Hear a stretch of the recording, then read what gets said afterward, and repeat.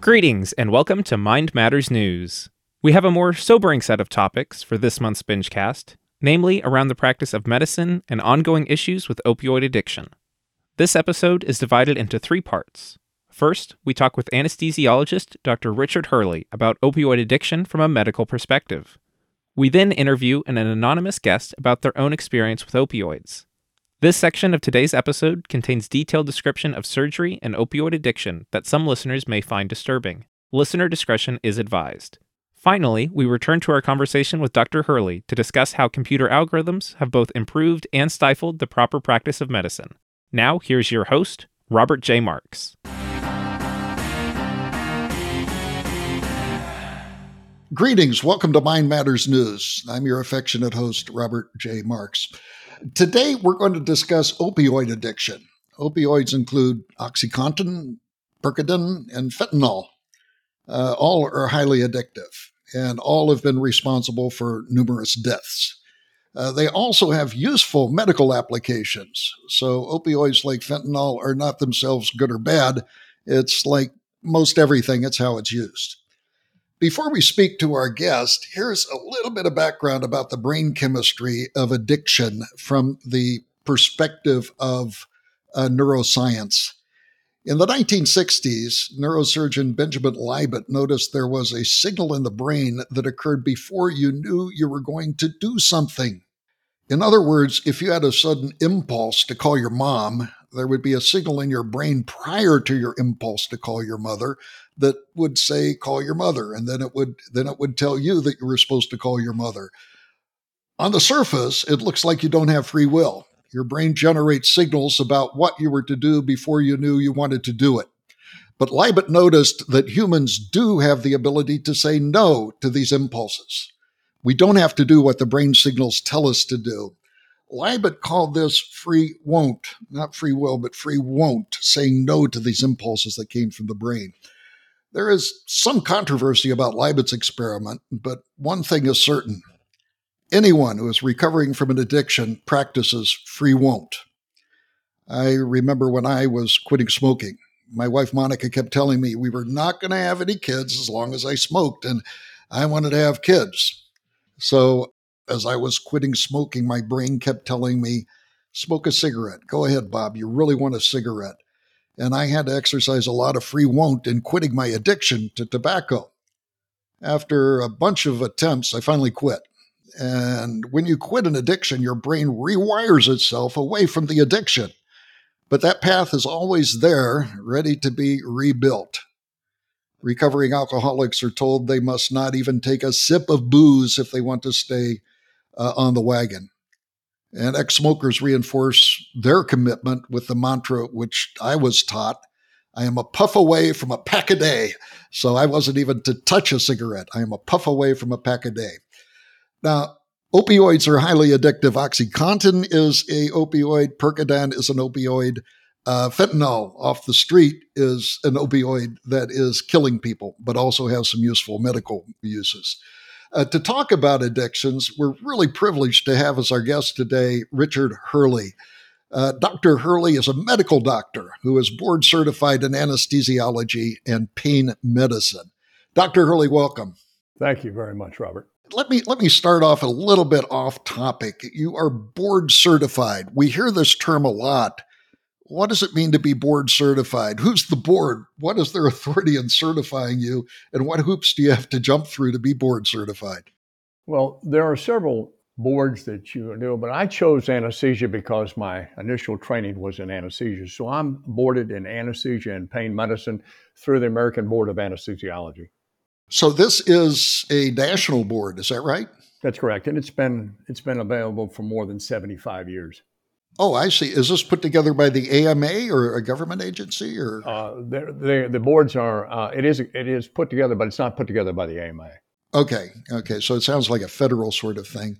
That's correct. You were sharing with me that you have to stay up on things and that you have to take a test every few months? That's correct. It's called Maintenance of Certification, and it's called MOCA. And many of the subspecialties in anesthesia are required to participate in this on an annual basis. And by the way, you're privileged to spend $210 a year for the excitement of taking this exam every 3 months. Okay. It's done online, and you get instant feedback. And I actually initially was against it, but I'm not now. It's just it's one way to study. It's another thing to keep up. It's also another way to realize that maybe you ought to be reading current articles in certain areas that you're not familiar with. And so there are also quality things that you have to do. You have to take you have to go to CME and take things on safety and also on quality improvement. My goodness. If I was taking I shouldn't say if somebody who was dishonest was taking a online test, I would open two computers and I would have my second computer ready to Google a question to get the answer. Well, that's why. Could you do that in 60 seconds? Because that's all the time you have. Oh, is that what they do? They give you 60 seconds to do it. You get a question. You have 4 answers, and you must answer that within 60 seconds. And if you don't, you get cut off, and you get a 0. Oh my goodness. Okay. Yeah, that's happened to me several times. Oh, you've been cut off with the 60 seconds? Yeah, Okay. but you just get cut off for that one question. You don't get not for the whole exam. I see.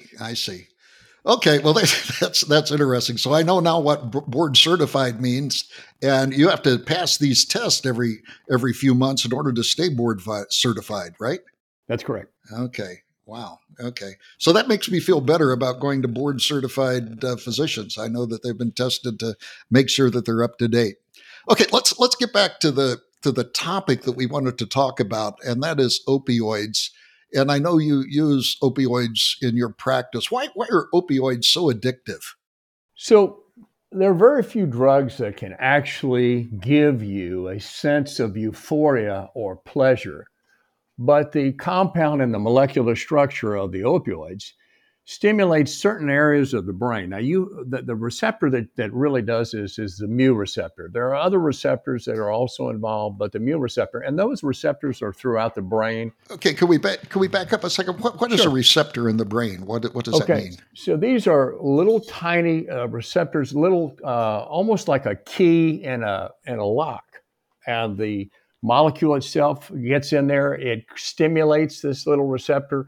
And there are little G proteins that are then stimulated, and they'll go on to stimulate the receptor, then the nerve, and then those nerves actually go. If it's in the brain, they'll stimulate the lateral hypothalamus, the tegmental area in the midbrain, and then it'll go to stimulate the areas of the accumbens, which are actually basal ganglia, and all of these parts of the brain are heavily modified by dopamine. And dopamine seems to be the pleasure one. There's also a release of endorphins, which are endogenous morphine-like compounds in the brain. And the two of them together in high amounts will produce euphoria. And then what's really interesting, this pleasure sensation that you get is then transmitted to the prefrontal cortex, which makes you remember it all, okay? So hence the reason why that memory is never erased, and that's why one puff is one pack. I remember Mark Twain said quitting smoking was the easiest thing he'd ever done. He did it 1,000 times. Yeah, that's me. Yep, I did it 1,000 times too. Yep. So I have talked to some people. In fact, a very, very close friend who was addicted to fentanyl. And it started with medical procedures, and I guess the fentanyl comes in little lollipops and stuff like that. And he confided in me that he never took the opioids to get that high, that he just took the opioids so he could feel normal. So this feeling of euphoria comes maybe the first few times when you take this, and then all of a sudden your body craves it, and just to feel normal, he had to take his fentanyl. That is very true. And we see that also in prescription drugs, where I just don't feel normal unless I take it. But in prescription medications, especially short acting, what they do is they go through a sense of withdrawal every 4 to 6 hours as the drug wears off. Oh, gosh. Okay. Yeah, I also have been, I'm familiar with the Johnny Depp trial.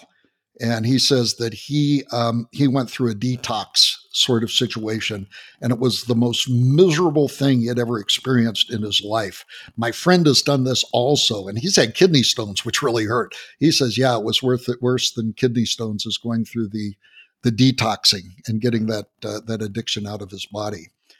We hear about the street drug fentanyl, which is an opioid, killing so many people. What's happening here?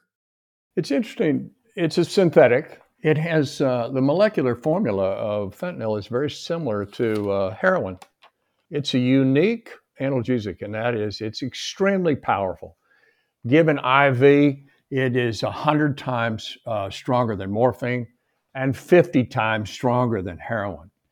The problem with the drug is you get an intense high, no question about it, euphoric state. That euphoria, though, like you mentioned, as you continue to use it, is not the same. But the therapeutic window of this drug is critical. In other words, if I give you an overdose of heroin or morphine, we've got about an hour to give you naloxone or Narcan to reverse that. It's an antidote. And then all of a sudden you'll start breathing again. With fentanyl, you can stop. If you don't get to the patient with IV fentanyl within minutes, they'll be dead. Oh, my goodness. Yeah. I was reading about the street fentanyl that's available in the Authority for All Facts, People magazine. This was from the April 18th, 2022 edition. They had a paper in there. They had the faces of fentanyl, and they had pictures, like 100 pictures of different people that have been killed through fentanyl. And I guess it's a big problem in the U.S. They said drug overdose deaths were up by nearly 30% last year. Right. And in Milwaukee County, they say there has been a 234% increase in drug-related deaths in the past 10 years. And it's cheap to make, and up to, like you mentioned, was 100 times stronger than morphine. The DEA has absconded 9.6 million of these pills in 2021. Wow. And 73% of the drug-related deaths in the United States, 73% are due to fentanyl. And that is astonishing. And then they say it's I think it's 2 milligrams is the amount of fentanyl that can kill an adult. Is that 200 micrograms or 0.2 of a milligram is enough to kill anybody? Wow. That's a very small amount. Now, you understand, when I was first using the fentanyl was when I was an anesthesiologist. So yeah, you use fentanyl in your practice, right? If you could see how much fentanyl I would give a patient who had open heart surgery, it would scare you to death. But as long as I take over their pulmonary aspects, in other words, as long as I intubate the patient, put them on a ventilator, keep their carbon dioxide levels 40 or less, I can give you, I used to give 6 to 12 ampules. And each ampule has 250 micrograms. An ampule, it's a little glass ampule, and we would pop it, and then we would aspirate that out into a syringe and inject it IV. And prior to a thoracotomy, I would have given a patient 6 ampules. Now, you would, if you were on the table and I was giving you 2 cc's or 100 micrograms, you'd quit breathing within 45 to 60 seconds. Okay, wow. So that's not a problem with me because I'm going to breathe for you. You know what I mean? Oh, you have instrumentation there. Right. In other words, I'll put an endotracheal tube in there. I'll hook you up to a ventilator. I'll set the ventilator dose based on your tidal volumes and how often you breathe. I'll make sure your oxygen levels and CO2 levels are normal. And then we do the operation, and you have no pain at all. In other words, they crack your chest, and your heart rate and blood pressure doesn't change a bit. Wow. Okay. So it's a very powerful drug, but its utilization in anesthesia is just fantastic. Now, the obvious question: if you use the fentanyl in the anesthesia, do the patients have any withdrawal after they come out of their operation? It's really that's a great question, and the reason I say that is because the drug has a half-life of 30 minutes to an hour.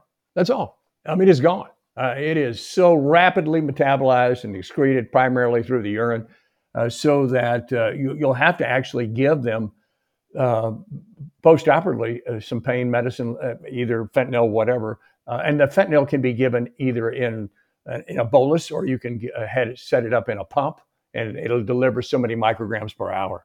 I see. So even the people that take this drug recreationally only have a short period of being high. Is that right? That's right. IV, it's the half-life's about 30 to 60 minutes. Intramuscularly might last a little bit longer, but not much more than that. That's about it. Isn't that interesting? I watched there was a series called Dope Sick. It was on, I believe, the Hulu channel streaming, and it's still available if people want to watch it. It was a Hulu special production. Michael Keaton starred as a physician that got hooked on OxyContin, and it went through the addiction that spread through Appalachia and southern Ohio a decade or so ago. And, the OxyContin, it comes in pills. Fentanyl comes in lollipops. Has there been any pushback from the medical community about the prescription of these drugs? Can any physician write a prescription for OxyContin or fentanyl? Okay, so if you write a prescription for OxyContin, you may be familiar with the CDC guidelines for opioid prescription writing. No, I'm not. No. What okay, so in 2016, the CDC came out with 12 guidelines in terms of for primary care physicians and what they should write. And let me just go through those real quickly so you'll understand what happened. It is any physician can write a prescription for fentanyl, but by the way, that's usually done in a patch. Okay, now you could write it in most of the orals, the buccals, and the sublingual sprays are predominantly for cancer pain. Okay, breakthrough cancer pain. But anybody can write that as long as they have a license to practice, like in Texas, and also have a license through the DEA. But those are those for people who are terminally ill and you're just trying to make them comfortable until death comes? The only patients that I use, the suckers, the sublinguals, are for patients primarily who have head and neck cancer, and they're highly, they're not opioid naive at all, okay? And the only way you could control their pain was, for me and this particular patient, was the orals. Now, most patients who get fentanyl, like when we prescribe it, it's called a fentanyl patch, or their trade name was Duragesic, and they come in a patch that looks like a Band-Aid, and the Band-Aid is designed to deliver the drug through the skin into the circulation and then into the central nervous system. And they're labeled at 12.5 micrograms per hour, 25 micrograms per hour, 50, 75, and so on. And that drug is so lipophilic, it penetrates the skin, fat, and gets into the circulation quickly. But it does take 11 hours to penetrate to get through. But once it's through, it's fine. And these patches, you change them every 3 days. I see. So they're kind of slow release in a way. Right, that's correct. But people who abuse it will then take the patch and scrape it off and take the drug. If you look at it, if you scrape it off, it looks like a little gel, and they'll put that under their tongue, the whole amount. Yes. A whole 3 days supply under there. That's how you, and one of the things about this was that we used to see that drug was used a lot by nursing homes because the nurses would only have to give their pain medicines every 3 days. They didn't have to run in every 2 hours. And then they would take those patches off, they'd throw them into the dumpster, and people would dive the dumpster to get those. Jeez. Yeah, and by the way, the name of them they were called chiclets. Chiclets, yeah, that's a chiclet. And by the way, that's been on a sweaty arm for 3 days, and now you're going to put it in your mouth? Oh, my gosh. You must really be hard up if you're going to put a sweaty thing in your mouth. You really are. Oh, yeah, gosh. so the 12 guidelines, let me do this real quick. Let's go. Opioids are not the first line anymore. You've got to try over-the-counters. You've got to try exercise. You've got to try interventional, cognitive behavioral therapies. If you do decide to do them, you have to establish realistic goals for pain and for function. You have to discuss the risk and benefits. You must start out with short-acting pain medicines, not long-acting like OxyContin. You got to use the lowest effective dose, and they really want it under 15 morphine milliequivalents, and I can explain that later on. And certainly not to exceed 90. If you're going to treat acute pain, you can only treat it for 3 to 10 days. It's 10 days now in Texas. You can evaluate the benefits and harms frequently. So initially, when I put them on there, you need to see them every 1 to 2 to 4 weeks. Then you got to do mitigating strategies. You got to give them naloxone if they're going to get more than 50 morphine equivalents. You can't let them take benzodiazepines at the same time, and they can't drink alcohol. Then you've got to review the prescription drug information, and that's put out by the state now. And so I can pull up the patient's name and see if somebody else is prescribing them other medications.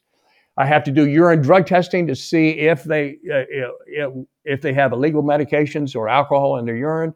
I have to you kind of avoid the use of opioids with benzos and with alcohol. What are benzos? Benzos are benzodiazepines, would be like Valium, Ativan, lorazepam, Ambien, and then you've got to have a way to offer medication-assisted treatment, either using Suboxone or possibly methadone or cognitive behavioral therapy. So all of these things came out in 2016. Okay, and that the opioid problems in the Appalachian in 2000, their death rate was the same as the general population. It was amazing. I mean, they didn't have a big issue with it. Okay, but by 2017, the overdose death rate in the Appalachian was 72% higher than the general population. Wow! And one of the things they figured out was, interestingly enough, the prescription writing was 45% higher than the general population. Wow. Yeah, so there was a lot of abuse going on, and some of that was due to marketing of OxyContin and those kinds of things. Yeah, that's what the Dopesick series was talking about. Was the company kept on coming out with pills with higher and higher dosage, right? And they kept saying that if you had this slow release of the opioid over time, it wasn't addictive, which turned out to just be company hype. It didn't work. My friend who was addicted to opioid, I think probably this happened before all of these restrictions came in. In other words, he was given fentanyl whenever he said, "Ooh, I feel uncomfortable," and it was just an overdose. He became addicted totally from prescriptions. Sure. And he wanted to, and he was tempted to go to the street, but decided not to, and suffered the consequences of doing that. I also read today, as a warning, this is People Magazine, and this is from the DEA, the Drug Enforcement Agency. It says many fake pills made with fentanyl look like prescription drugs, and as many as, and this is what blew my mind, 2 in 5 counterfeit pills may contain a fatal dose of fentanyl. 2 in 5, according to this source. And I tell you, that's really scary. And I understand on the street, they also began to do things like cut cocaine with some fentanyl. And so even though you don't buy this fentanyl and you buy some sort of other drugs, there's a good chance that it's cut with fentanyl in order to give it a bigger hit. So this is really serious. But it sounds like from the medical side that things are pretty well tuned right now, and they seem to be working pretty well. Have the statistics gone down after the imposition of these criteria? Before the guidelines came out, prescription opioid writing was actually going down. Now, it has dropped precipitously since 2016, but have the overdose deaths gone up? The answer to that is yes. Over 100,000 last year, and 72% of those are fentanyl-based. So what has happened is that those guidelines, if the CDC came out with a guideline for you at Baylor University, how long would you think it would take before that became the standard of care? So that's exactly, and so not only did it become the standard of care among physicians, it also led to legislation about the states that they started to adopt. They made those recommendations into law. Okay. So the biggest problem we had then is that if I had a patient that needed more than 50 milligrams of morphine a day, and I told them now I can't order it because of the recommendation of the CDC guidelines, where do you think they went? Straight to the street. Did they? So now, yeah. So have you had incidents of that? Where you absolutely. Well, yeah. Well, incidents, and you see them, you read them in the obituary. Okay. Oh gosh, that's terrible. That's actually what has actually happened is that when we started cutting them back and they couldn't get the medication and fentanyl was so easy to get, that was it. And we're really something. If you are truly if your thoughts of addiction and substance abuse disorder are so strong, I can't believe this, but actually the addict will actually go try to get the drug that killed the most people. Now that thinking is just What? bizarre. Yeah. In other words, I like what I've got, but if that dose killed that person, I bet you if I took just a little bit less than that, that would be the best high I'd ever have. Oh my gosh. Isn't that something? Oh my gosh. That's, I tell you, addiction and the wiring of the brain to these dopamine hits is really dangerous. You mentioned that I was going to ask if you had any advice for the addicted. You mentioned kind of exercise, which I think is interesting. What happens when you exercise? How does that help you?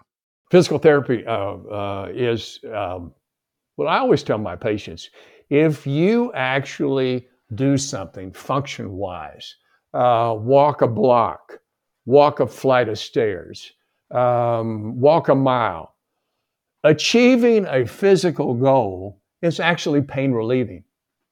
And you may have noticed that yourself. Okay. I couldn't do 10 push ups and now I can do 11.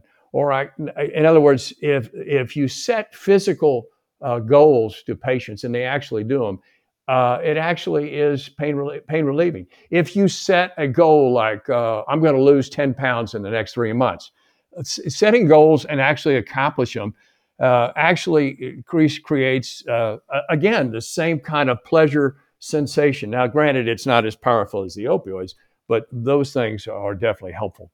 That's interesting. I have a friend. In fact, I'll even mention his name. He's Winston Ewart. He was one of my students who started to pack on some pounds, and I saw him, I don't know, a year later, and he was skinny. And I said, "What happened?" He says, "I found out that if I charted my weight every day and the weight went down, I have this sense of pleasure." I don't know if he got a dopamine hit, whatever, but I think that nerds like Winston and me are really interested in graphs and things like that. So he put he put down a little point and he said that made me feel so good. I wanted to feel that good the next day.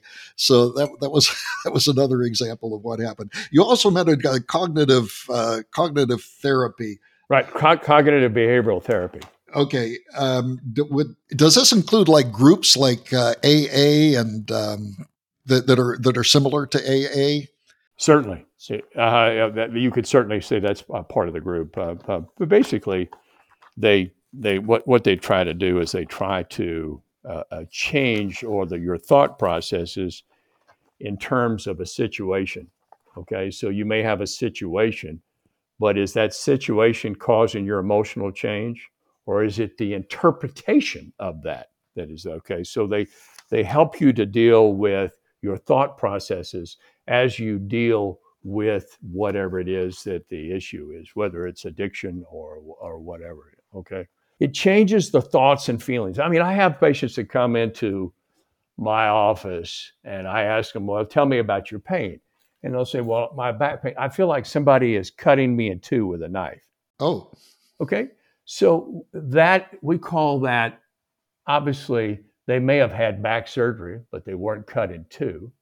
If they were awake, how would they know that? In other words, many patients make it dramatic or catastrophize their pain beyond, "Doctor, you don't understand what I'm going through." And yet 65% of all patients who are over 65 have at least 3 to 4 weeks of crippling back pain every year. Okay. wait, say that again. What Yeah, percent? 65% of all Americans after the age of 65 will have at least 3 weeks of significant lower back pain A year. a year, every year. Yeah. Wow. Interesting. Yeah. Okay. Yeah, those numbers are well done. So what they try to do is to help them to if a situation occurs and that's actually you think this is what's causing it, we're going to interpret that differently. We're going to develop constructive techniques, and one of the things that they do is get you to write it down, like this guy did. Okay, so that you can modify your dysfunctional thinking. And you can modify these automatic thoughts like Libet was getting into that you mentioned at the beginning of the talk. The free won't. Yes. Right. Yeah, I remember I used to be afraid of needles. I would hate to go in and give blood because I was just afraid of needles. My son is really afraid of needles, and I've talked a lot to these what do they call them? Phlebotomist? Is that the person that takes the blood? I've talked to them, and I ask who is most afraid of the needles going into the arm. And 2 of about the 5 phlebotomists that I've talked to said it's these big burly guys with tattoos trying to announce to the world they're big tough guys, which I thought was a very interesting observation. Anyway, I used to be afraid of needles, and then one day, and I think this touches on what you were talking about. One day I decided, look, it doesn't hurt that much. I'm more afraid of the needles than I am the pain. So I started to actually look at my arm when the needle went in, and it wasn't that bad. It was just this change in perspective that took away that fear. And I think that's what you're talking about with these with this cognitive intervention that you're talking about. And I explain this to my patients in this way. If I came into the room, didn't introduce myself to you, and I slapped you in your face, your response might be one of horror and you might leave, or you might slap me back.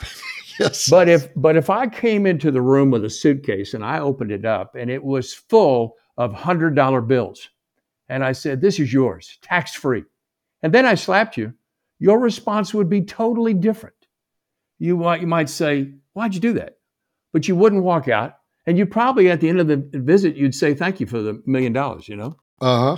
So it's the state of mind in which this happens that creates the emotional response that's like you had. You didn't have the emotional response to the needle.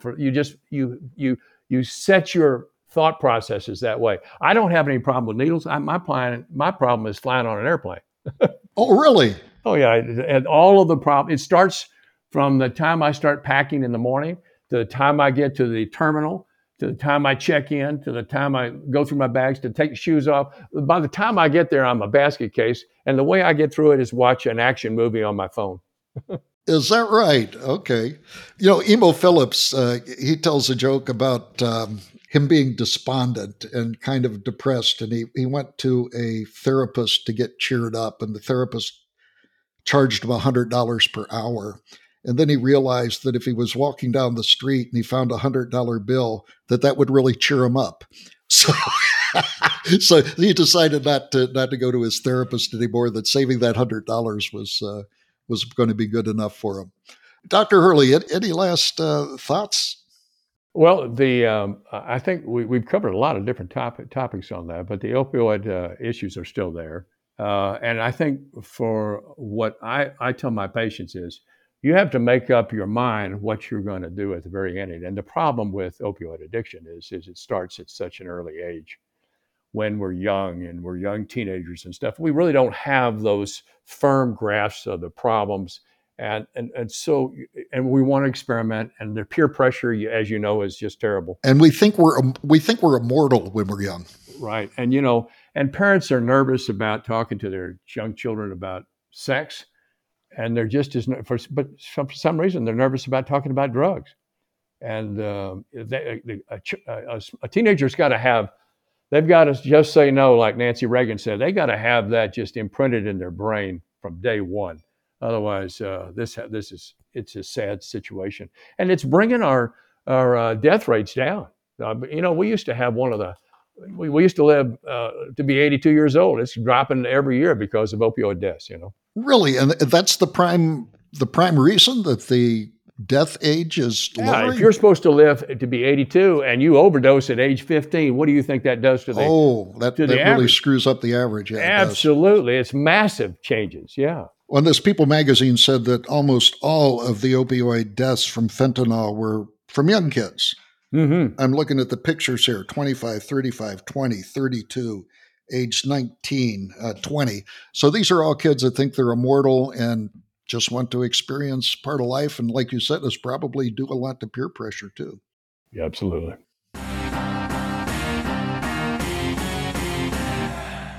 In a previous podcast, we chatted with Dr. Richard Hurley about opioid addiction. Addiction is documented by the science of neuropsychology. Donald Hebb, who passed in 1985, is considered the father of neuropsychology because of the way he first effectively merged the psychological world and the world of neuroscience. He is known for Hebb's Law. We study this in artificial intelligence, and it's part of brain chemistry. Hebb's Law says that, it's summarized in a very short statement. It's that neurons that fire together, wire together. In terms of addiction, this roughly means that as you repeatedly perform an action that gives you pleasure, and by pleasure, we can also include the idea of relief, so it gives you pleasure or relief. Anyway, an action that gives you pleasure, the neurons, as this happens, the neurons between the action and the pleasure in your brain simultaneously fire. So the path between the neurons dedicated to the action and the neurons dedicated to the pleasure, they build up in strength, so the path becomes stronger and stronger. Triggers eventually push you towards performing the action to experience the pleasure. I think I mentioned in the previous podcast with Dr. Hurley that I used to smoke. I am old enough to remember when smoking was allowed on airplanes, on commercial airplanes. There were smoking and non-smoking sections. It was actually a big joke because after the plane took off, the whole cabin filled with smoke. But after the plane took off, it was okay to smoke. And there was this audible ding when the non-smoking light was turned off. And all the smokers lit up. Both the smoking and non-smoking sections of the cabin were filled with tobacco smoke. Today, smoking on commercial aircraft seems intolerable. So the good news is I quit smoking, and my neural path between the audible ding and having a cigarette began to lessen. But it never went away. Today, when the fasten seatbelt light goes off in an airplane, there's also a ding. It was like a ding when the no smoking light went off. And when this happens, I get an immediate urge to have a cigarette, even today. The urge is slight, and the urge is mostly curious. I think, that's interesting. And so it isn't a compelling urge. But I quickly and easily dismiss it and just go on about things. But this reminds me, the little dinging that the neural path talked about in Hebb's Law, it's still there. It's diminished, but it's still there. The neuropsychological science of addiction is more complicated than this, but Hebb's Law is one high-level way to look at it. Now, opioids, of course, are more addictive than tobacco. Our guest today was addicted to opioids, specifically the highly potent synthetic opioid fentanyl. And we're not going to disclose his identity, but we'll simply call him Stretch. Is that okay? That's fine. Yeah. Okay. Well, Stretch, welcome. Thank you. Thanks for having me, Mr. Marks. You're very welcome. Well, first of all, let's get legality out of the way. You never purchased fentanyl off the street. I think all of the drugs that you became addicted to were prescribed by physicians. Is this right? Yep. And I do know that you suffered from a series of failed surgeries. And so let's talk about these. And could you kind of go through the surgeries and the pain that was associated with each one of the surgeries and then the corresponding opioid prescriptions you were given? Sure. That's a long story. Essentially, I got diagnosed with inflammatory bowel disease. This was 1999. And it was after a long period of bleeding, basically bloody diarrhea continuously. And, urgent, but it was always lots of blood.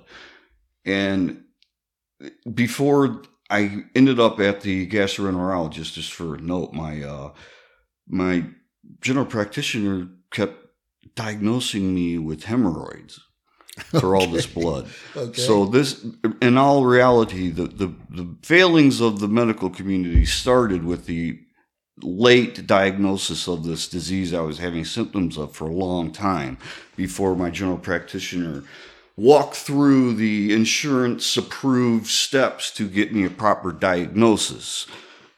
And initially, the inflammation was seen with the barium enema, which is a horrible experience.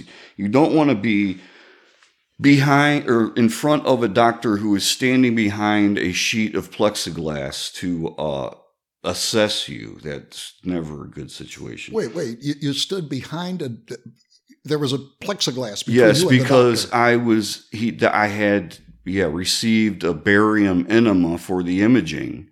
And when he came in, he wanted to protect himself in case the barium let loose. Oh, was there radioactivity in the barium? Is that the idea? Well, no, but yes, there was. But he was more concerned with the splashing onto him of the stuff that might come flying out of my bottom. Oh my gosh! So he stood behind a Roman shield that he carried with him that was plexiglass that he could see through.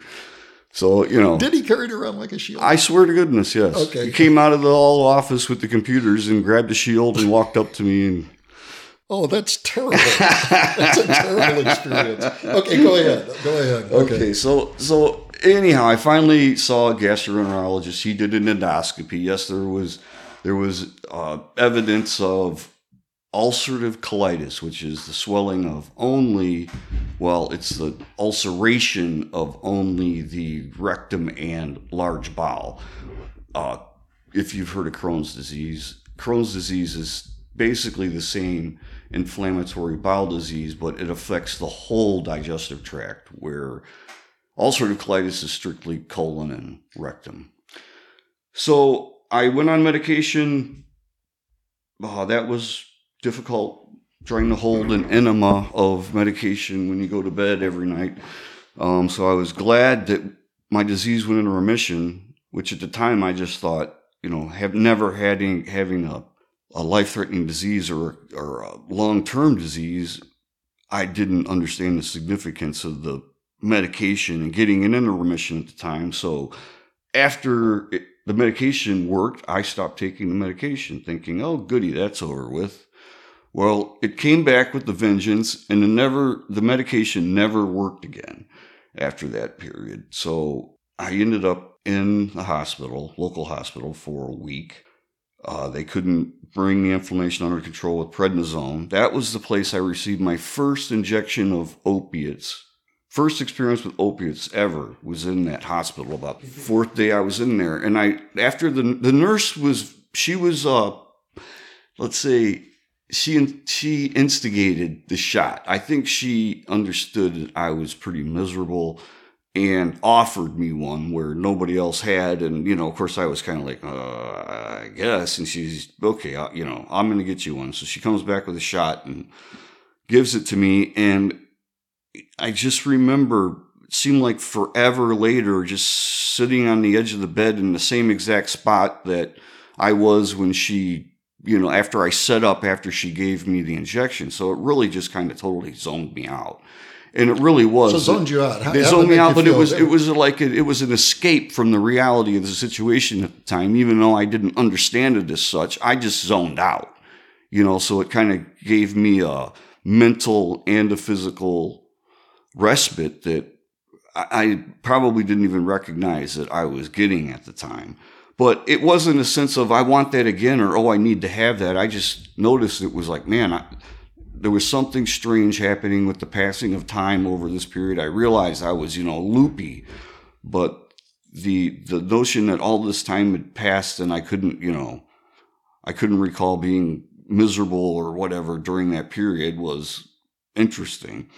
So I ended up going to the Cleveland Clinic. My gastroenterologist that I had basically said, you're going to the Cleveland Clinic. Now, the Cleveland Clinic has an incredible reputation. Yes, at the time they were one of the best, probably next to Mayo Clinic, the next best place to go in the country for bowel surgery, colorectal surgery.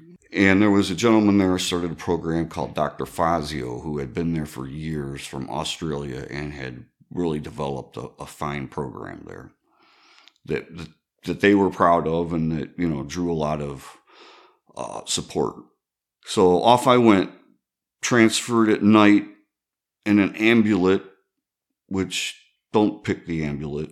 What's an ambulette? The ambulette is a wheelchair delivery van that's made to deliver wheelchairs, not people. I see. Okay. So they put you in a wheelchair in the wheelchair van, and you're surrounded by 50 wheelchairs banging and clanking for however long it takes to get you to the next hospital. So you've been in this nice, calm environment. The next thing you know, you're in a 55-gallon drum with people banging on it with sticks for an hour. Okay. So it's really a traumatic experience. Don't do the ambulance unless you absolutely have to. Have a family member transfer you to the other hospital if you can. Okay, so you went to the Cleveland Clinic and you had an operation. I ended up, yes, having an emergency colectomy, and it was kind of taken out of my hands. Surgeon said, you got to do this or it could rupture and you might die.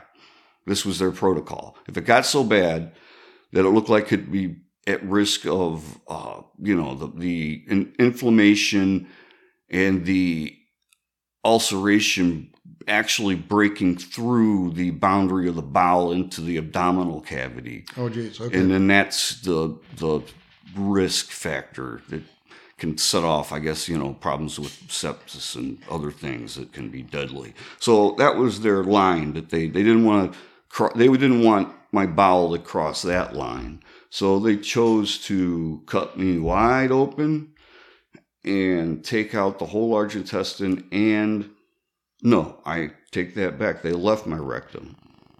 And sewed me back up with an end ileostomy. The end of my small bowel protruded through my abdomen, and they sewed it in, and that used a regular ostomy appliance. That sounds terrible. That was the first surgery of a series of 3 that was intended to get me a functional ileal pouch, I've heard it referred to. And essentially, it's a reservoir that they fashion out of your small intestine that serves as your rectum, as a place for your stool storage. Okay, now when you did this, again, there's clearly a lot of pain. Yeah. And there were probably more opioids. Yes. And interestingly, at the time, of course, I had pain medicine for the surgery and after. My pain was bad, but it wasn't like excruciating. They gave me opiates until it was time to go home. They gave me a modest amount of opiates. I believe they actually had tapered me off the opiates before they let me leave the hospital. Dr. Hurley, I was talking to him. He said that during surgery, he pumps enough fentanyl into a patient to kill them, because if he didn't take over for the breathing, that they would just stop breathing. But they're in the operating room, and so it takes over. The breathing apparatus takes over. So you went through an experience like that, yeah, I suppose. Yeah, right? Man, I wake up, in the recovery room, and the nurse would assess your pain. If I recall, I'm awful groggy, and they would, administer more if you needed it. Yeah. Kind of assess based on your feedback. Did they give you one of these little push buttons? Eventually, from the recovery room, by the time you got back into your hospital room, I believe I had even in that surgery, because that was in 2000. And some of the stuff, there has been differences, but I do believe I had a pump with the button. So that's your solution, which is self-initiated, which is, you learn that it's self-initiated, but it won't give you any more medication than the doctor has told it can give you. So there's a maximum that you can give yourself. Yeah. Okay. Yeah. So yeah, but the important thing there is when I checked out, they were very adamant to me about not using opiates unless I absolutely has to. Percocet at the time, common, just everyday Percocet. Okay. Don't use this if you don't need to. Just very, direct. And I didn't feel like I needed to, and I heeded the warning, So I used ibuprofen. Worked fine. Oh, okay. Not an opiate. For the most part, I use ibuprofen. Well, after I was home, there were a couple nights where I chose to take some of the opiates, and I hated the way it made me feel. I mean, it bothered me. I couldn't sleep, and, things were irritating, and it's just like, I don't like the way this stuff makes me feel, so I was deterred from taking it. It's really constipating too, right? Well, that's an issue that eventually turns out to be a blessing and a curse for people that have had bowel surgeries. Because where a normal person ends up constipated and has an extremely difficult time, overcoming that after having been on a lot of opiates, a person who has chronic loose bowels, the slowing of your digestive system is a very beneficial thing. That's interesting because it solidifies. It gives it time to, draw out some water, which you need. You need your fluids, and you need the nutrition from your food. And typically what's going on is it's just flying through your system. And for whatever reason, the calming effects of opiates is a calming effect on your bowels. Okay. And it's different from like Imodium type bowel slowers in that the Imodium type bowel slowers they will cause cramping. They will make it extremely difficult to actually use the bathroom, to evacuate your bowels if you need to. And it doesn't do anything for the pain. So it prolongs the pain that you're in while you're trying to evacuate your bowels because it's slowed things down. It's made things rock hard, and it's just not conducive to helping you. So the opiates do the opposite. The opiates help you out with all that stuff. It's a calm. You don't typically get like rocks formed in your system. And when you need to evacuate, you can do so without a huge amount of pain, and it works better. Of course, you're using opiates. And there are bowel slowers that are designed as, or that are opiates that are prescribed as bowel slowers. Wow, for that bowel specific slowing, yes, purpose. but for the same reason, they don't. They're addictive. Okay, so they're addictive. you had the surgery. You went home. You took some opioids. Yes, didn't like it, and got through my recovery without them for the most part. Okay, so would you say you were in any way addicted? Did you have any? Interestingly, I didn't know it at the time, but after having been on them in the hospital and come home, I was really having a hard time sleeping. I was, fidgety, and my arms would ache. And it's like, what is going on? And, after I ended up dependent and addicted, I understood what was happening at that time. And I actually ended up calling. I was so disturbed, I called one of the doctors at the Cleveland Clinics, like, what's going on? From the withdrawal effects that I didn't understand that I was experiencing them as just like a panic psychological kind of, really. So you did psychological problem. You did have withdrawal symptoms, but you really didn't identify them with I didn't the opioids. know that's what it was. Okay, let's go to the next stage. That surgery didn't work some way, right? Well, like I said, this was to part of one surgery of 3 that occurred. So July 2000, I had a colectomy. December of the same year, I had another surgery where they opened me completely up again, went in and created what they call a J pouch, the ileal pouch, out of the small intestine, and fashioned it to my rectal stump, planning to use my anus to evacuate this pouch. Wow. So it was a big surgery. And after that surgery... So the previous surgery failed in some way. Well, right? The failure is happening... See, when you're saying the previous surgery, the first surgery that failed is really a 3-surgery process. Oh, I see. Okay. So this is the second part of that surgery where it was very difficult. It was like potentially not a long enough recovery between my first surgery and my second surgery. So it really wiped me out, and I was sore, and I felt like I'd been beat up really bad after that surgery. So I started using the opiates more just because I was a wreck, basically. I think the surgery was very invasive, And the doctors were happy to prescribe you the opiates, right? Yes. For pain. They a modest amount of opiates. Modest. This is kind of like, I think I had 20 Percocet or something. And like I said, I was struggling, and I used those, and then I didn't have any more. And it took me a while to come around after that surgery, weeks, before I was, just to give you an idea, after I got home from the hospital, it was 2 weeks before I could walk up a flight of stairs to get to the shower. Yeah. I'd go sit down at the table, and somebody would have to scoot me up to the table to eat. That's the kind of condition I was in. Whoa, okay. So the second surgery was worse than that. And my perception was I didn't have enough pain medication. But I got through it. And then the third surgery... Well, before that, did you consider yourself in any way addicted after the second surgery? No, I considered myself... under-medicated. Under-medicated. Yes, because of the intensity of the recovery from that second surgery. Yeah. So after the third surgery, which was not nearly as invasive as the first two, but at the time, I didn't understand what the recovery was going to be like. And actually, it was very frightening because I was going to start using my anus and my bowels like I hadn't done for a year at that point. Because that was April of 2001. So it wasn't quite a year. New style of life for you. Yeah.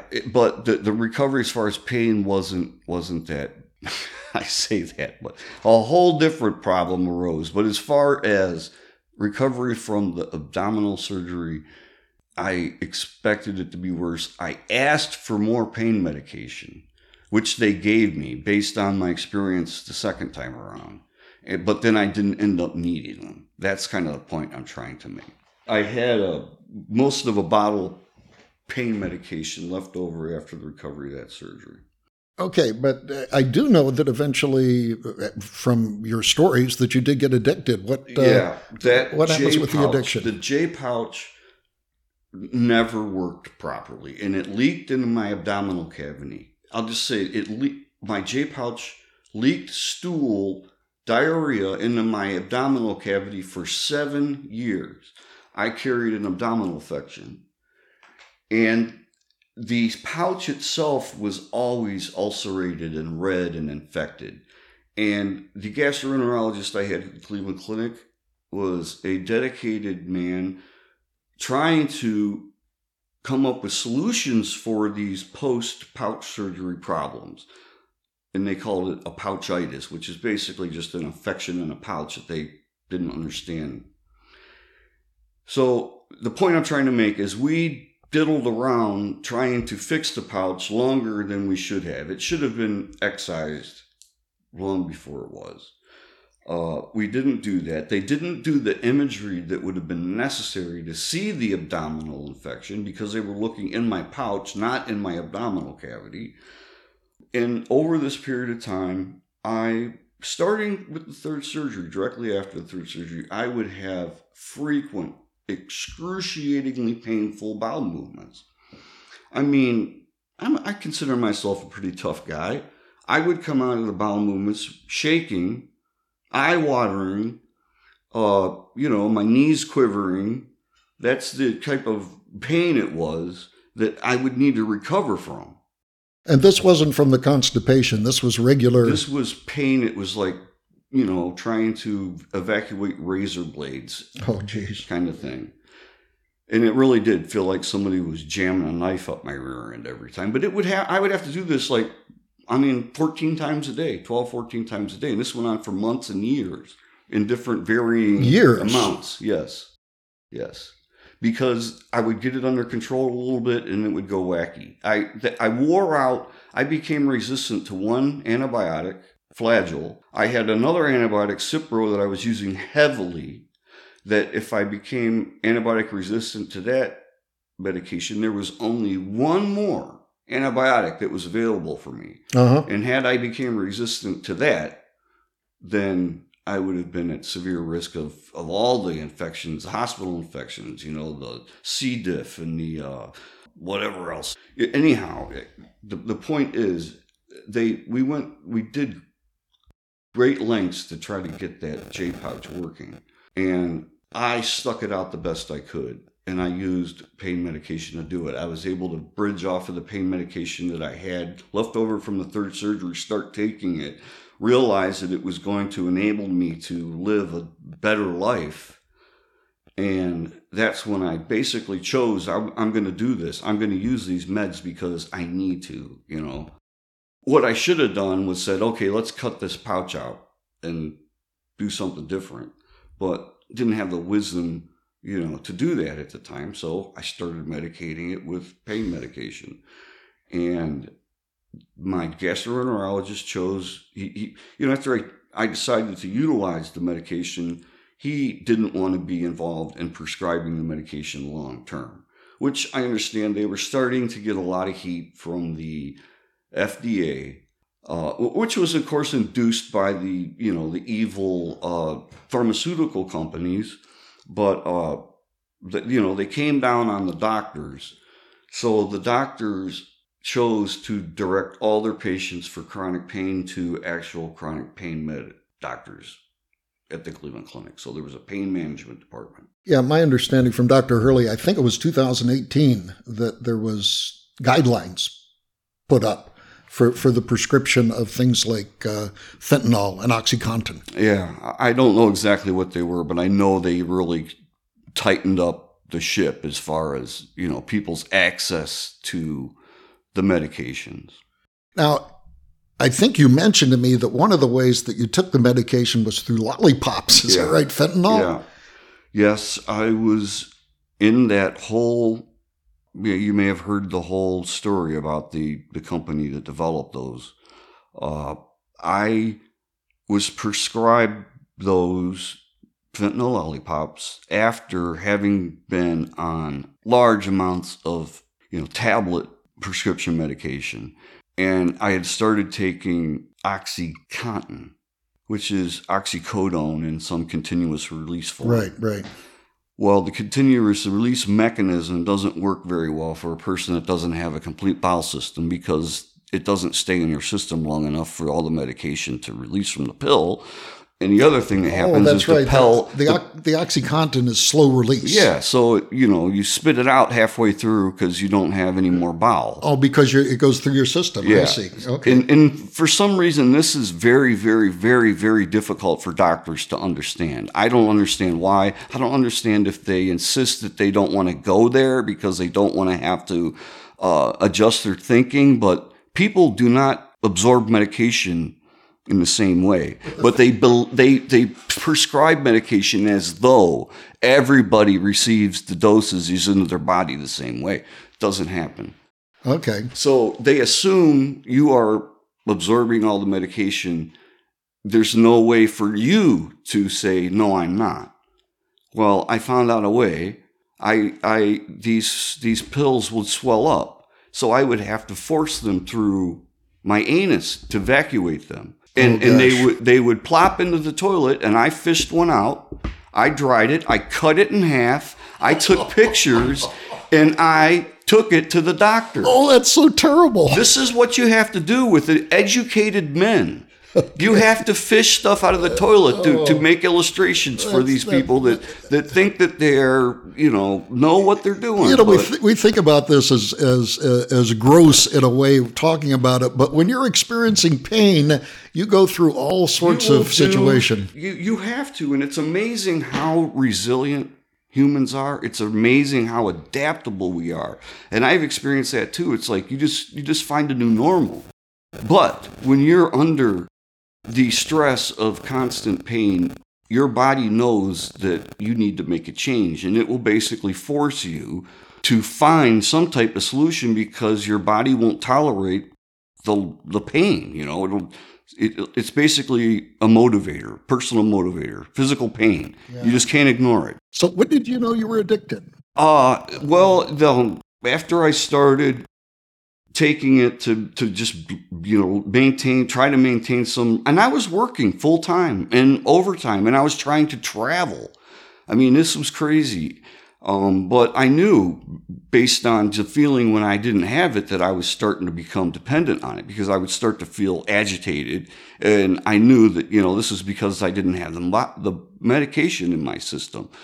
Of course there would be more pain, but on top of the pain, there would be this just kind of mental, just aggravation, unhappiness. When you get addicted to opioids, such as fentanyl, you have to take it not to get that euphoria again, but to feel normal.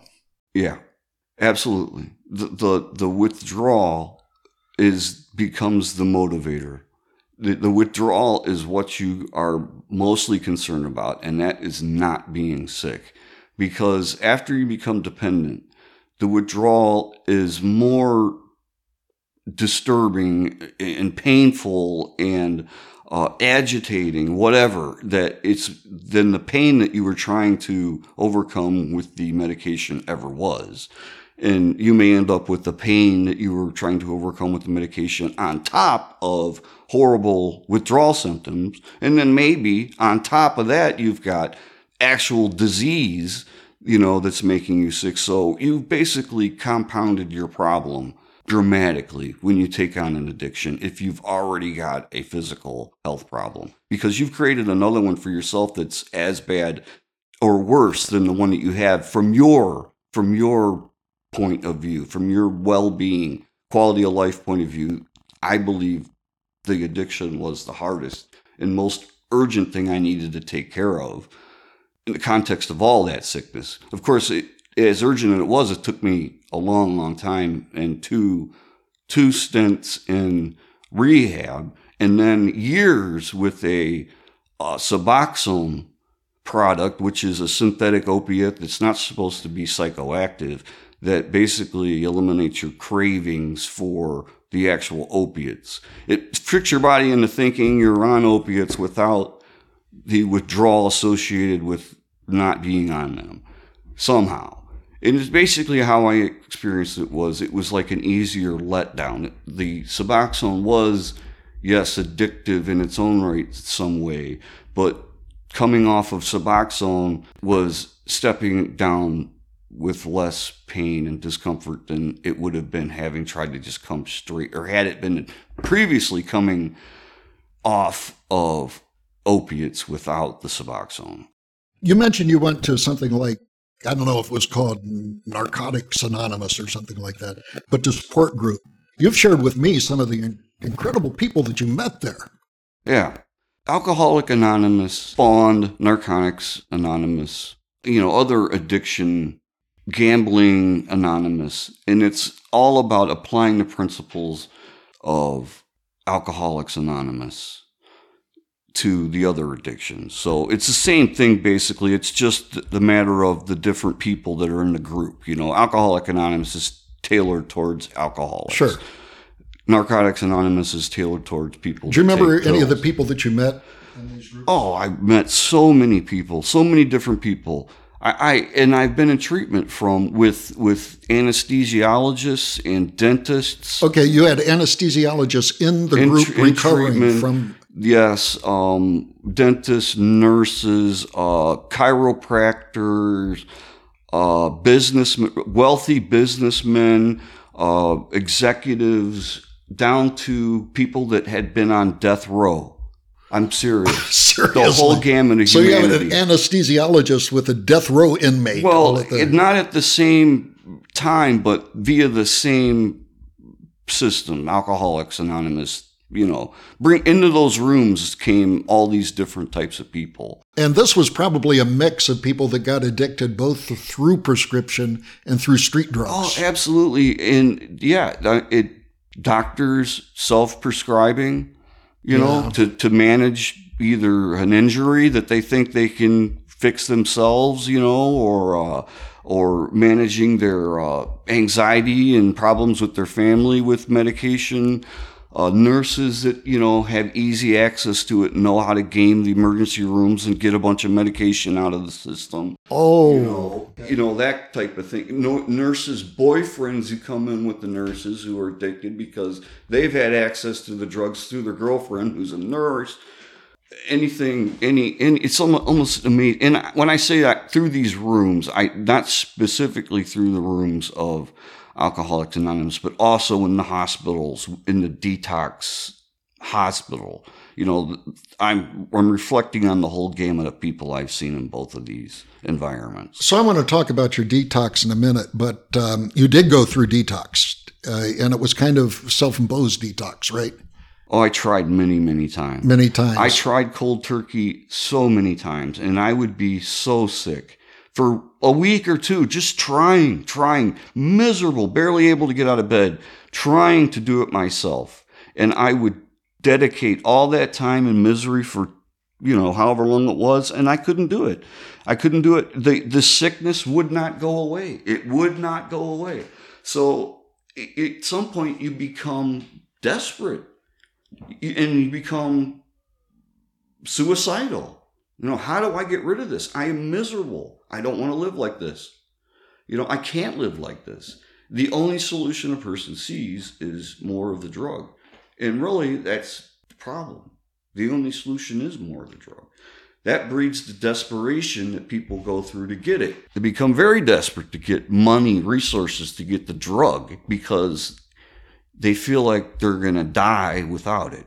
My goodness. But you did finally kick it. I did. I kicked it by going to 2 different rehab programs, one in Columbus, and I kicked it. But it was premature. I kicked it, and I still needed it from a medical standpoint. So I ended up eventually, months later, starting it again. Well, see, that's what I was going to ask you. If you go through detox and you still have the pain, I don't know, is it better to live with the addiction or live with the pain? Well, it's a rough choice. You can't do the pain. It'll just destroy you. And actually, there was another solution we tried, and this was through the pain management clinic at the Cleveland Clinic. The doctor was a doctor who had been involved in the early days of the neurostimulator development.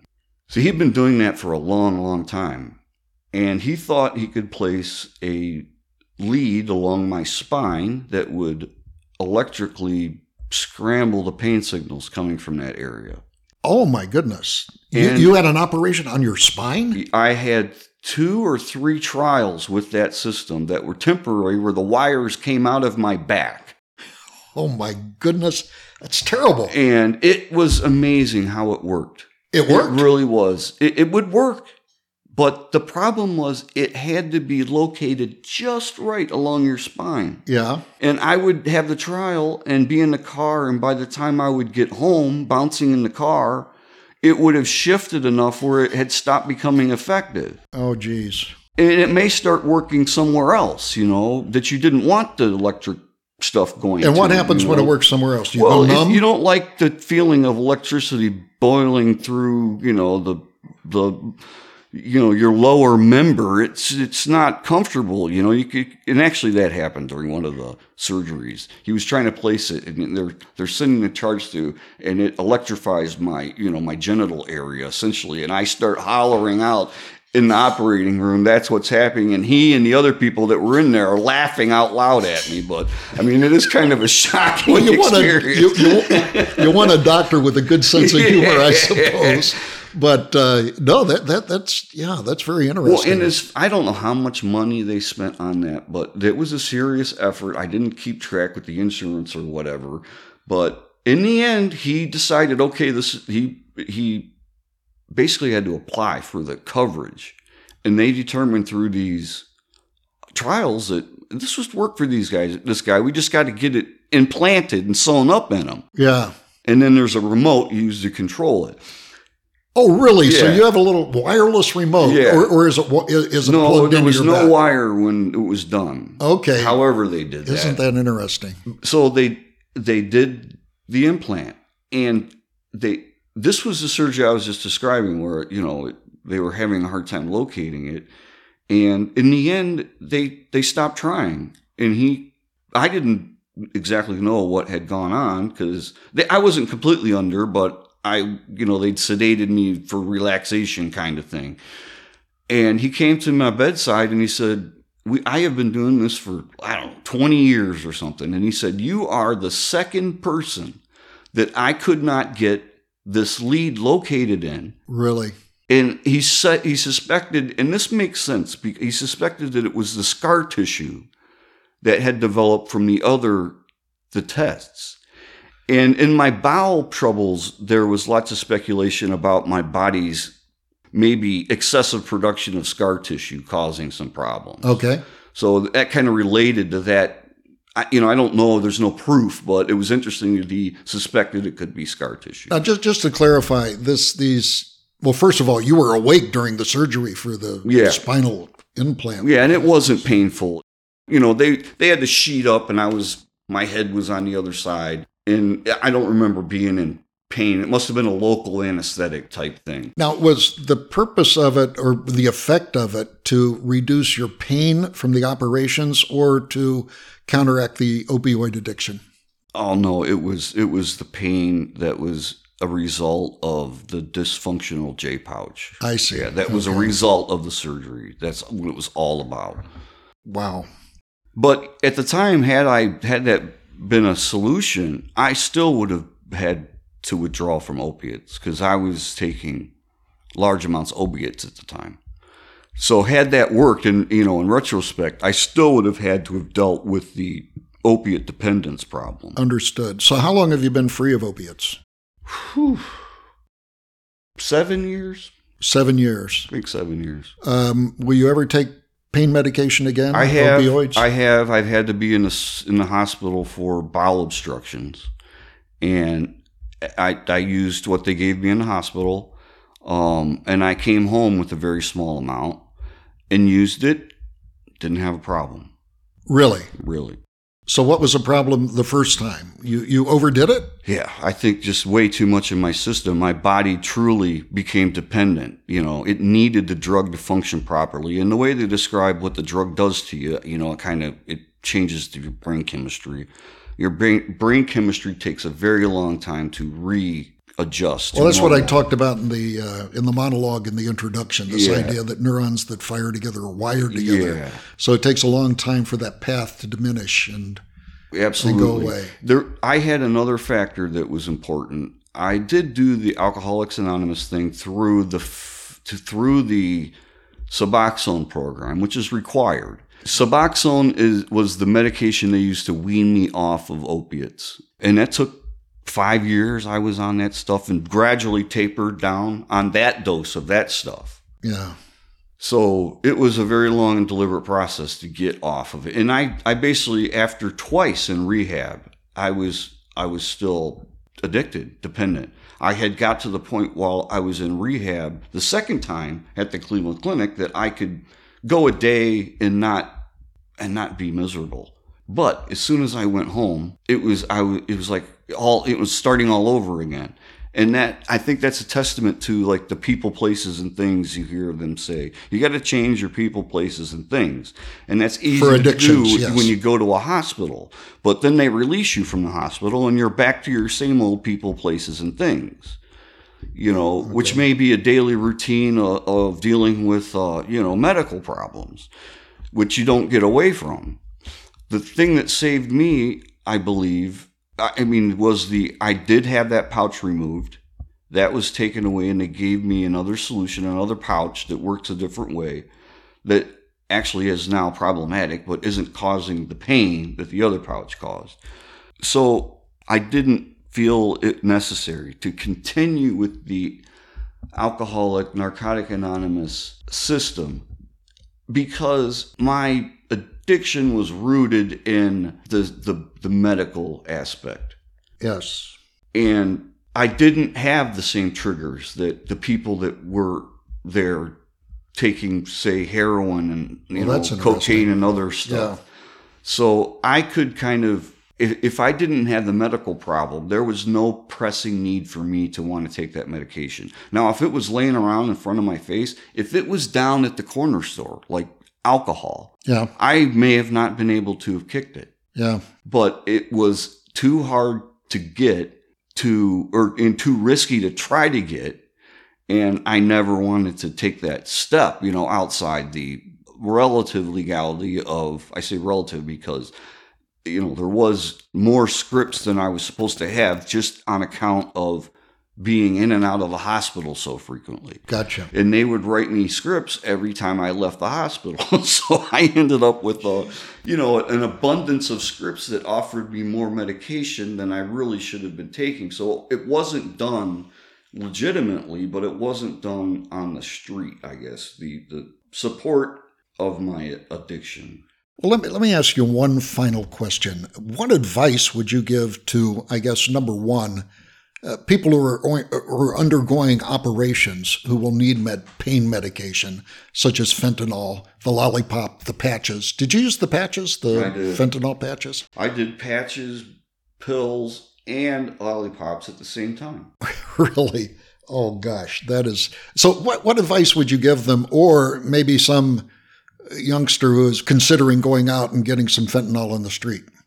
Maybe you would be better off playing chicken with your friends, in your fast cars or something, than playing around with fentanyl. Maybe you'd want to try some skydiving without a parachute, or do the cliff climbing thing without any ropes and stuff. It's kind of the same thing. You're likely you're going to die if you don't have a real good understanding of the risk that you're taking, and nobody does, because nobody looks at it from the addiction point of view. They're looking for being that advised. Yeah, right. You're taking it for to alter your mind.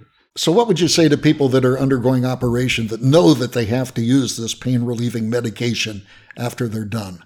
I mean, you basically didn't have a choice. Well, I did, just because of the circumstances. The first surgery, the doctor says, don't use it if you don't have to. And then I did use it a couple nights that were bad, but it was like, I don't even like taking it. So I stopped. I had no interest in using it. I had an alternative. I had ibuprofen. Okay. Which, interestingly, down the road becomes a problem for people with bowel problems, because you can't take lots of ibuprofen. Okay. It causes bleeding in your bowels. So as a bowel patient, you have no pain option choices other than acetaminophen, which doesn't work, Tylenol, or opiates. That's your choice. Yeah. Well, this has been great. Thank you. We've been talking to somebody anonymous we're calling Stretch. Thank you, Stretch. No problem. This was, Stretch is not his real name. I hope I scared those kids enough to stay away from that stuff. It'll kill you. It really will. And you don't understand how it will kill you until it's too late. And then you will be on your way to the grave. So we can talk about the theory of brain chemistry and neuropsychology, but getting down to somebody who has experienced and walked through it is really eye-opening and really educational. So thank you very much. We really, really appreciate it.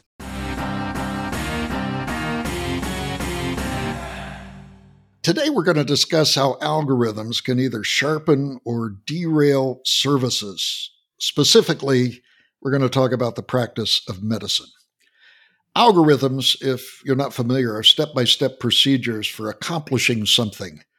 When you bake a cake, for example, you have the input to the algorithm, which is all the ingredients, and then you have a step-by-step procedure. Put the cake mix in the batter, add some milk, some eggs possibly, beat it, preheat the oven, cook for a certain amount of time, et cetera, and you end up with a cake. So recipes are algorithms. In fact, I like to think that algorithms are indeed recipes. I think it probably goes both ways. Google driving instructions are algorithms. When I'm told to go to your place and I'm supposed to go 2 miles on the freeway, turn left at the 7-Eleven, go a couple blocks, turn right on Oriole Street, and et cetera. So those are step-by-step procedures to get me from point A to point B.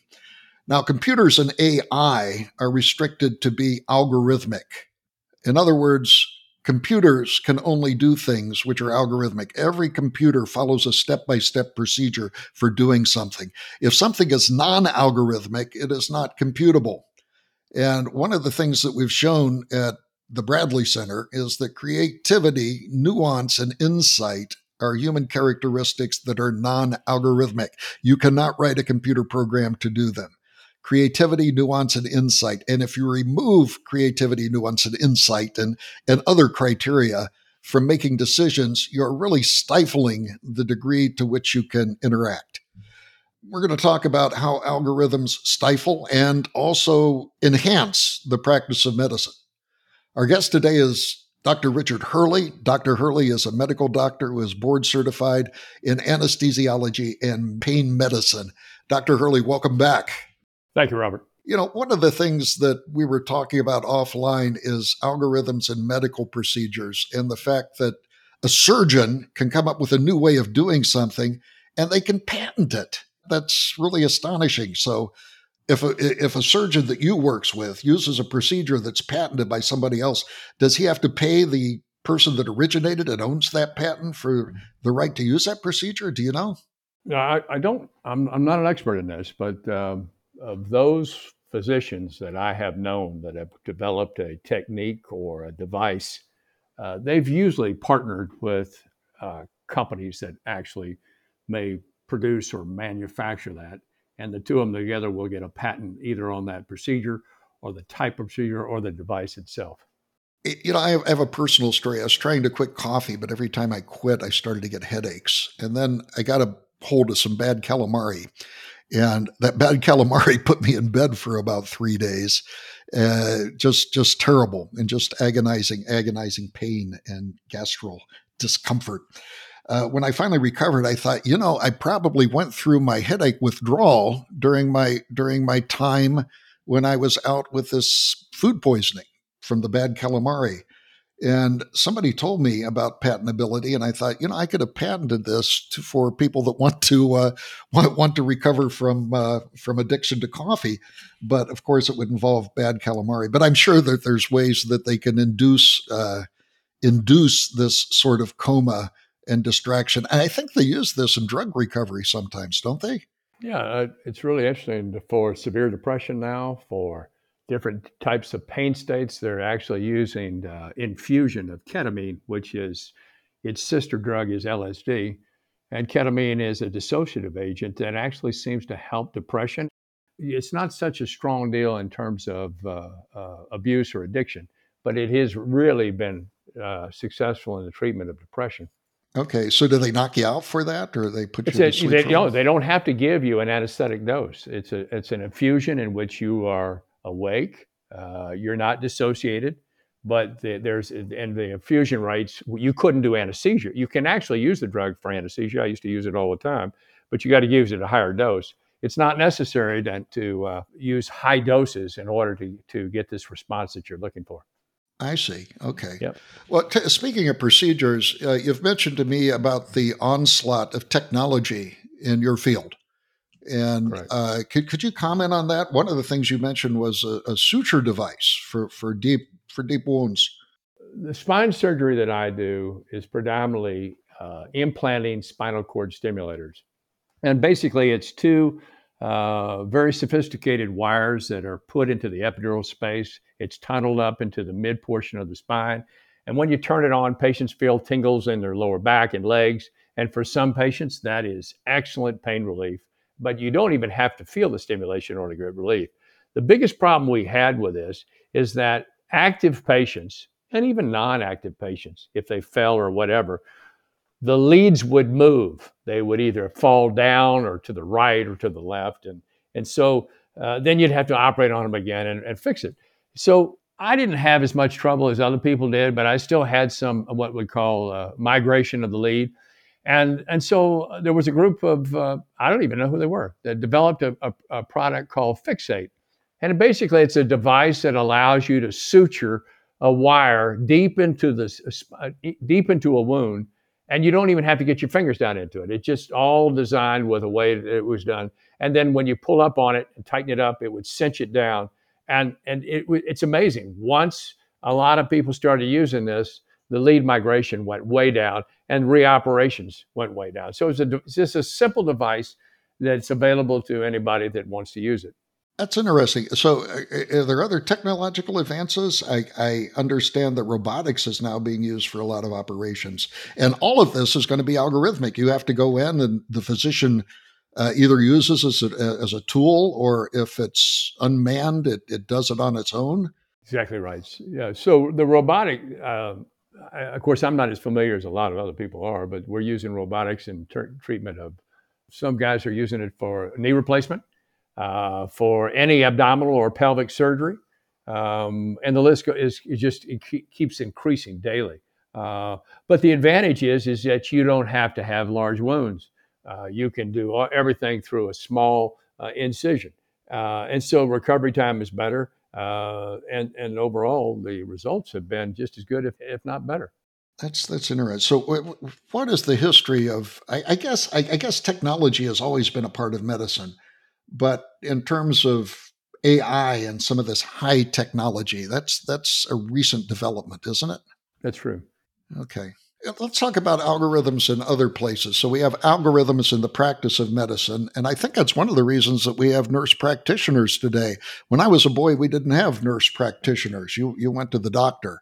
But nurse practitioners kind of take care of, as I understand, the low-level medical diagnosis that can be taken care of through algorithms. You come in, you got a fever, you got a temperature, and they probably say you got flu and you should take such and such medication. And this is pretty pro forma. And that's what the nurse practitioners are supposed to do. And then if they're outside of their silo of expertise, they put you and they refer you to a specialist who can take care of you. I use a nurse practitioner, and I really appreciate that she knows her limit of expertise, and I can go to her for normal things. But if it goes outside of her silo of expertise, she can refer me to other specialists. So nurse practitioners are followers of algorithms in terms of what they do. One of the things that I wanted to talk about is the application of algorithms, not necessarily in the practice of medicine, but in the constraints which are put on to medicine by insurance companies and stuff. Could you talk to that? I can. So let me first, by the way, a nurse practitioner who refers a patient because they're not sure I agree with you. I think that's, you appreciate that about her. Yes. You should also appreciate that about your own physician as well. I refer patients when I get out of my expertise. I don't treat somebody's diabetes. I don't treat their hypertension. I don't treat their stroke. I make sure that I get that patient into the right physician to take care of that. Good. But if you look at algorithms, medical algorithms are, it's a visual roadmap to help guide you in your decision making, okay? And that helps you plan for and evaluate your care. It's to help to remove the uncertainty, okay? It makes the decision making much more accurate, and it's developed by physicians for either physicians or other healthcare providers. It's evidence-based and it's data-driven.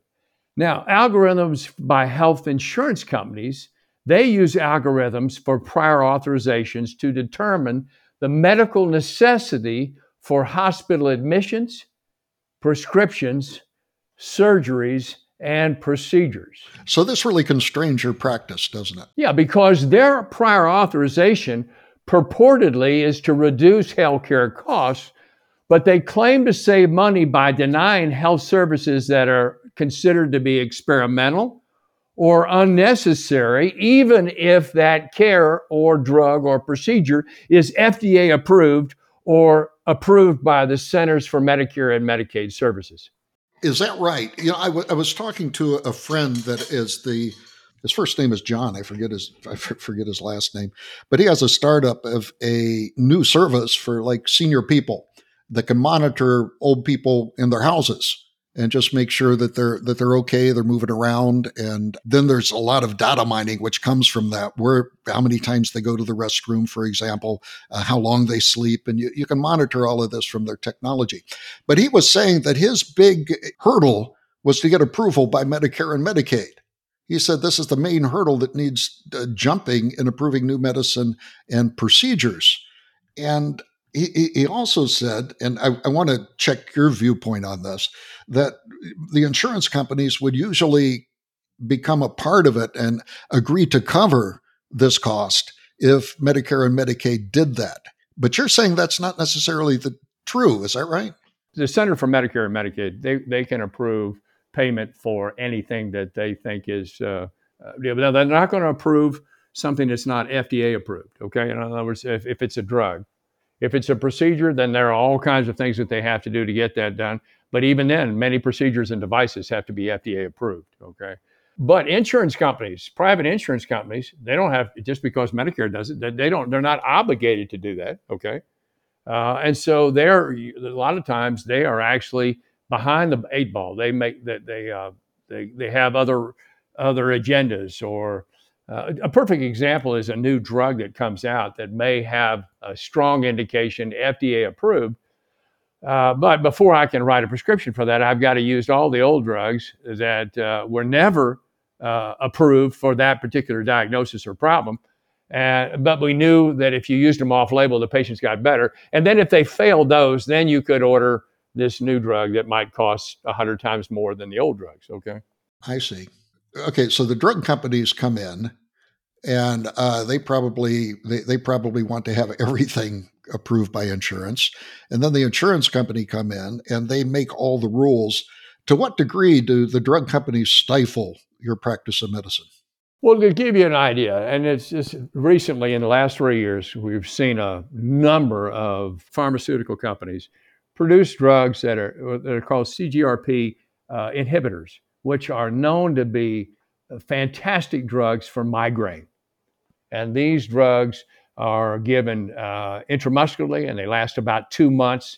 And it's been tremendous in terms of relief of patients who suffer from migraine. In order to get this approved, you got to have 15 migraine attacks per month before they'll approve that drug. Really? And now that number may have gone down, and I shouldn't probably give you an exact number. But there is a threshold. That's the point. The threshold is so high, and it's so hard, and it takes a lot of time. And a lot of times, the nurses or physicians have to go to the insurance companies to get this approved. And I have the same problem I have with the things that I do, but those issues are that way, and so it is tough. Now, over time, those drugs will become cheaper, and the insurance companies will use them, and then they'll be fighting something else. I see. So it seems to me that in the practice of medicine, we talked about algorithms and nuance and insight and things of that sort. It seems that with a physician, you have this nuance, you have this insight into patients, and that you should have this flexibility to prescribe what you think is appropriate. Yet I kind of get this sense that insurance companies kind of stifle that creativity and your practice, if you will, of medicine. Do you agree? I do. I totally agree. So, in other words, in pain medicine, I'm an interventional pain physician. So I do agree that we should approach the patient, certainly from a conservative standpoint. You shouldn't go into the most expensive treatment modalities from day one. You got to get to know the patient. They got to have some trust in you and all that stuff. But if ultimately, if I have a patient with mechanical back pain, they're in their 50s or 60s, they've got enlarged facet joints, or the small joints in the lower back. And when they move a certain way, it pinches them and it causes them severe pain. And they've been on over-the-counter medications such as Tylenol or ibuprofen or naproxen. They've done some exercises at home. It didn't help. Maybe they've even had physical therapy or chiropractic manipulation, or maybe they've had acupuncture. They've had all kinds of conservative care. Ultimately, I may decide that what I want to do is a procedure called median branch blocks or facet nerve injections, where we actually anesthetize the joint to see if their function and pain improves. Now, once I request that, I have to send all of my notes, all of my imaging, everything to the insurance company, and we might hear back from them in a week. So when a patient comes in and they expect care at that particular time, I can't even offer it to them because it has to be approved. And they ask 15 different questions that my nurse will fill out electronically. Okay. But if she misses one, just one, or she doesn't dot the I or cross the T, it gets denied. And the insurance companies have people who are not experts. They're not nurses. They're not even medical assistants. They are people who have been trained to read notes and then look for reasons to deny it. Well, this is the whole point, right? They're following fixed, rigid algorithms, which do not allow the flexibility that you need. Right, and these companies that do this have just blossomed with managed Medicare. Okay, so managed Medicare is essentially, everybody thinks managed Medicare is like standard Medicare. That's false. Standard Medicare, you have standard Medicare, but then you have to pay for your supplement. Yes. Okay, which is 20% of the care. Well, sometimes that costs more than the standard Medicare. Well, managed Medicare gets rid of all that. It's just one fee. And so if an insurance company like Blue Cross Blue Shield or Aetna or whatever is going to be involved in that, they can make money if they deny services or postpone them. The algorithms that are set up are saying, well, the reason we have these algorithms are to get rid of unnecessary procedures, okay? But it's really interesting of the number of procedures that I want to do, and then I go to appeal. Probably they don't reject more than maybe 2 or 3 initially, but within a month, 100% of them are approved over time. Really? Okay. Yes. So they're reasonable, but you really have to go to battle with them. How much That's time do you right. spend battling the insurance companies?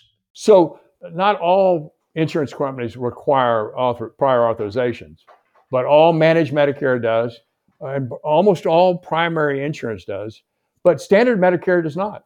So if you have standard Medicare with a supplement, there's no pre-authorization. So what I say and what you agree to is the type of care you're going to get. But people who sign up for managed Medicare are not aware that they're going to be plagued with pre-authorizations for that year that they have that insurance. You know, the funny thing is, I go in for procedures every once in a while, and I'm given an estimate of what the insurance company will pay. And invariably, almost 100%, I get a bill for extra money. In other words, the medical doctor doesn't know how much the insurance company will pay. They guess, or maybe they have a standard reimbursement that they quote me, but it never seems to be enough. On one occasion, I did get a check back that I paid too much, but that was a rarity, and that seems to me to be frustrating and a very bad algorithm if you can't decide a priori beforehand what a procedure is going to cost. Absolutely. And you don't see that in medicine. If there was no insurance and everybody paid cash, you'd have the prices written on the outside on the billboard. You know, I've heard that and wondering. So the insurance companies are the algorithms that they use. Let me use the word brittle. You can't crack them. You can't go outside of them. And that certainly must be frustrating. On the other hand, we know that we need algorithms because there needs to be some sort of constraint in terms of containing cost. So, Richard, how can it be fixed? So the thing that the state of Texas came up with in the last legislative session was the golden rule. I don't know if you've heard of it or not. No. But essentially what they got passed was if a physician had 6 months of care in which maybe they were a proceduralist or whatever it was, and all of virtually 90% of the requested authorizations were passed, then they would get a gold card, which will allow them to then, for the next 6 months, they can go ahead and schedule the procedure without getting authorization. Now, that's just coming about now. In other words, it was supposed to have happened by, I think, the beginning of the year. But interestingly enough, insurance companies have trying to tack on different rules, okay? So it still hasn't been a decision. But that was something that the Texas legislature came up with, was the golden rule. In other words, if they look at you over your past 6 months and everything you did, even though you might have done some appeals, if your appeals were approved, then we will grant you a 6-month reprieve from pre-authorizations. That's, it's one thing or another. I disagree, but I understand why pre-authorization is there, because there are always dishonest providers who do things, they'll schedule procedures that are not indicated, or they'll do too many of them, or they'll do it for the wrong reason, Wow.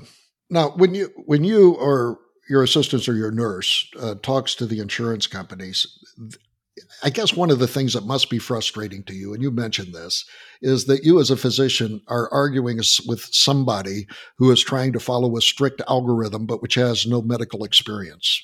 Correct. And they are still constrained to following their algorithm, yet you say that most of your controversies are concluded in a happy way. So how do they get around the algorithms? Are you given exemptions from the algorithm or what?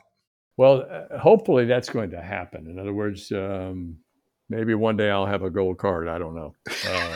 Okay. I doubt that interventional pain physicians, because the problem with chronic pain is that everybody's going to be a patient at some time or another. You will be, I will be, you'll have some. Now, how you cope with it is obviously different. Everybody copes with it differently. But authorizations for certain medications are like those CGRP inhibitors that I was telling you for migraine. Well, those drugs cost $600 a month. Okay. And you think about how many millions of patients who have that, and you just dump that on the system, insurances would really struggle with that. And I understand that as well.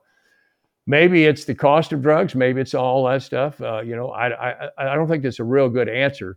But to actually streamline this differently would be better. But the biggest problem I have is when I do a pre-authorization, it gets rejected, and then I go to appeal and I go back and review my notes, and then I talk to the doctor there.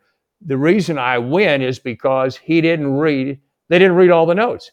Oh, They didn't look at the MRI report. They didn't, you know what I mean? Yes. They just missed it. And so I always ask them, why do you ask for us to send all the notes on the patient when you don't read them? I mean, it doesn't make any sense. Oh my gosh. The gold card, the more I think about it, the better idea it is. I like the idea of vetting physicians to give them more flexibility in what they do. Another question I have, what is the difference between the different insurance companies? They all have this brittle sort of algorithmic criteria that they impose on the practice of medicine. Are there some which are better than other ones? You can mention names or not mention names. That's up to you. I'm not the expert in that, so I can't tell you. We have less problems with, if you have standard Medicare, if people can afford standard Medicare with a supplement when they get Medicare age, I just encourage them to go that route. Because even though you're healthy and even though you may not have used a lot of healthcare, you don't know what the future is going to bring. And so even though you may be paying more, that's the way I would go. Managed healthcare changes. So what I mean by that is Blue Cross and Blue Shield may have this criteria to do median branch blocks on a patient this year, but next year they're going to change it. Really? So the rules keep changing? The rules change on the first of the year. They publish it. You might get to see it. You might not. And then all of a sudden you haven't met that criteria, so it gets denied. How do you play the game without knowing the rules? Well, yeah, it's just really funny. You get denials, and then all of a sudden you find out what the new rule is, and then you start adjusting your notes so that fits their criteria. Those are kinds of things that we as physicians get really frustrated with, and those rules seem to be quite arbitrary, and they're based on what they perceive as abuse. Where Sure. Okay, all of a sudden this procedure is going way up, and is there any reason for it? Well, there may not be, and it may be abuse, but you're penalizing everybody else and all the other patients that are involved by changing the rules and not letting us know. There are a number of different companies that give health care, health insurance, if you will. Is there a monopoly happening unsaid where the rules for all of these insurance companies are roughly the same? The reason I ask this is it seems that if there were true competition in the spirit of free enterprise, in the spirit of capitalism between the different healthcare insurance providers, that there would be a competition to give the best service, which would be a motivation to sharpen their algorithms to make them more user-friendly to the physician. When you're buying health insurance, I feel sorry for the layperson who doesn't know a lot about medicine and how healthcare is done, because you would think, well, I'm probably not going to buy the cheapest, but I'm certainly not going to buy the most expensive. Yeah. And so I'm going to try to hit one in the middle of the road. If you ask the layperson in the United States what a pre-authorization is for healthcare, many patients might know, but most people don't. And they don't ask that when they go to get their plan. But in answer to your question, all the managed care providers use other companies to develop these algorithms to decide whether a procedure is medically necessary or if it's experimental. Really? Okay. So they farm it out then. Right. And one of the largest companies is a company called eviCore. They manage 100 million Medicare Advantage patients. Oh. 100 million. How do you spell that name? eviCore? eviCore, EVICORE. eviCore. Okay, thank you. Yeah. So I usually have to talk to eviCore. And by the way, I have the right under the state of Texas, I have the right to talk to a peer of my own. So in other words, if I call and my nurse sets up an appeal, she'll say, now, Dr. Hurley doesn't want a pain physician, board certified, who he'll talk to. And they by law, they have to get that. I don't know if they have to be board certified, but you have to have in other words, I don't have to argue in front of an oncologist or a primary care. It's peer review, if you will. Right. It's a peer review. You have to have peer review in order to do that. and that can't change. If that ever changes, it's time for me to retire. Okay. You mentioned previously, and I thought this was interesting, if we didn't have insurance, the price of every procedure, of every medicine would be printed on the bottle. Absolutely. And do you think that the use of insurance would increase this price? So there's kind of an implicit price on everything, according to what insurance provider you have. Do you think that this price is going to be higher or lower if we didn't have insurance? Anytime the federal government gets into anything, the price goes up. You know that as well Yes. as I Okay. do. Okay. So they get into whatever it is they do, the price goes through the roof. And that's because you're very inefficient if you run anything from Washington, D.C., as opposed to doing something local. The state can do things cheaper than the federal government can do, and the local governments can do things cheaper than that. A private institution like Baylor or whatever. In other words, there are ways to do things. But if the federal government gets involved, whether it is in medicine, whether it's in construction, whether it's in military, whatever it is, the price goes through the roof. A perfect example that I had was I had some properties down in Belton during Katrina, and people who were looking for places to live, they came up and we had a place for them. Well, I put up this family for that, and I'd been renting, my place had been renting for $800 a month before they came. And then we moved them in, and the government paid me $1,250. Really? Oh my Yeah, I goodness. mean, Okay. so I didn't ask them. They said that's what we paid for a 3-bedroom, 1-bath house. So okay, all right. Well, I didn't argue. I just took it. It strikes me that in order to improve insurance, I do like the idea of free enterprise. I'm a big believer in it. I do believe that the FDA has to stay in the mix. I mean, what was that drug that caused birth defects that a number of decades ago? You're talking, well, it was a German drug for sleep. It's called thalidomide. Yeah, thalidomide, and it caused all of these birth defects. And to our credit, the FDA didn't approve it. So all of those birth defects occurred in other countries that had the slippery slope that allowed it to be approved prematurely. So I like the idea of the FDA in terms of clearing stuff. But it seems to me that we really don't have free enterprise among the insurance companies from the small amount I know. And I do like the idea that the state has some control over it. Your gold ticket, for example, was at the state level. I'm wondering if some of these different insurances were localized more and separated, like the divestiture of the Bell Systems labs, where they broke up the company, that maybe we would get a better deal. Oh yeah. Well, the drugs that we use in the United States cost X dollars. The same drug in Canada costs 75% less because they have one payer, and that's the Canadian healthcare system. They buy all the drugs and they dispense them out. Oh, so that's a vote for socialism. It is, and I'm not saying that, but what I'm saying is that was there any reason why 2 years ago the price of insulin went, doubled and tripled and quadrupled? I mean, I don't know. I don't know that information, but then if the federal government goes in and says, okay, you can sell insulin, but you can only sell it for $35 a vial, okay, how many people are going to play with that? I don't know. I don't have the answers in terms of the cost and how to control it. All I know is everybody wants American healthcare, and they come here in droves to get it. It's still the best, yes. It's still the best, and it will always. I think it will always be as long as we do it. And it's not truly private. Okay, there's a mixture of the federal government, state government, private enterprise, all that other stuff. And so I like the drugs that I take, and I like the fact that my pharmacists provide them. But how to handle the costs are not there. But algorithms that are involved in healthcare to help patients get better, whether in surgery or on the floor, are designed by physicians to help other physicians or providers to do things. And the algorithms for insurance companies are done differently. So that's another interesting question. This EviCore, do you know what degree that they employ physicians to set up these policies? I have no idea, but they must have hundreds, if not thousands, of physicians that work either part-time, but please don't give me that job. I don't want to have to answer the phone and listen to guys about appeals. Well, I couldn't do that job. Yeah, the interesting thing is probably all those medical doctors make these recommendations, and it's eventually decided by a bunch of guys with MBAs. It may be true. Yeah, that would be my hunch. Okay.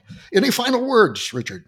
No, I'm glad we had a chance to at least talk about this. I doubt that the public is aware of the algorithms that are involved in pre-authorization of patients for procedures or medications. Frequently, they blame the physician. Okay, why are you not getting this done? Why am I having to wait?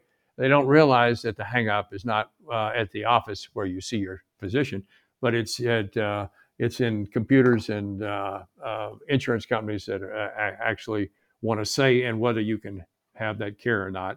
And if that was something that everybody knew, then my suggestion for people who are buying health insurance is how much pre-authorization is this product going to have, and I might run away from it, I see. Okay. How would you find that out, though?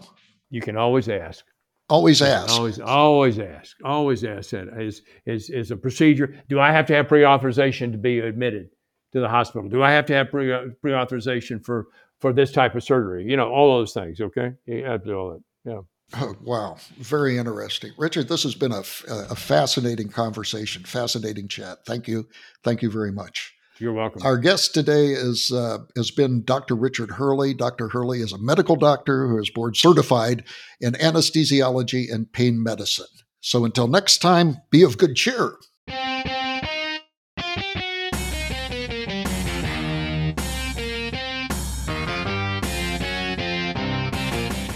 This has been Mind Matters News with your host, Robert J. Marks. Explore more at mindmatters.ai. That's mindmatters.ai. Mind Matters News is directed and edited by Austin Egbert. The opinions expressed on this program are solely those of the speakers. Mind Matters News is produced and copyrighted by the Walter Bradley Center for Natural and Artificial Intelligence at Discovery Institute.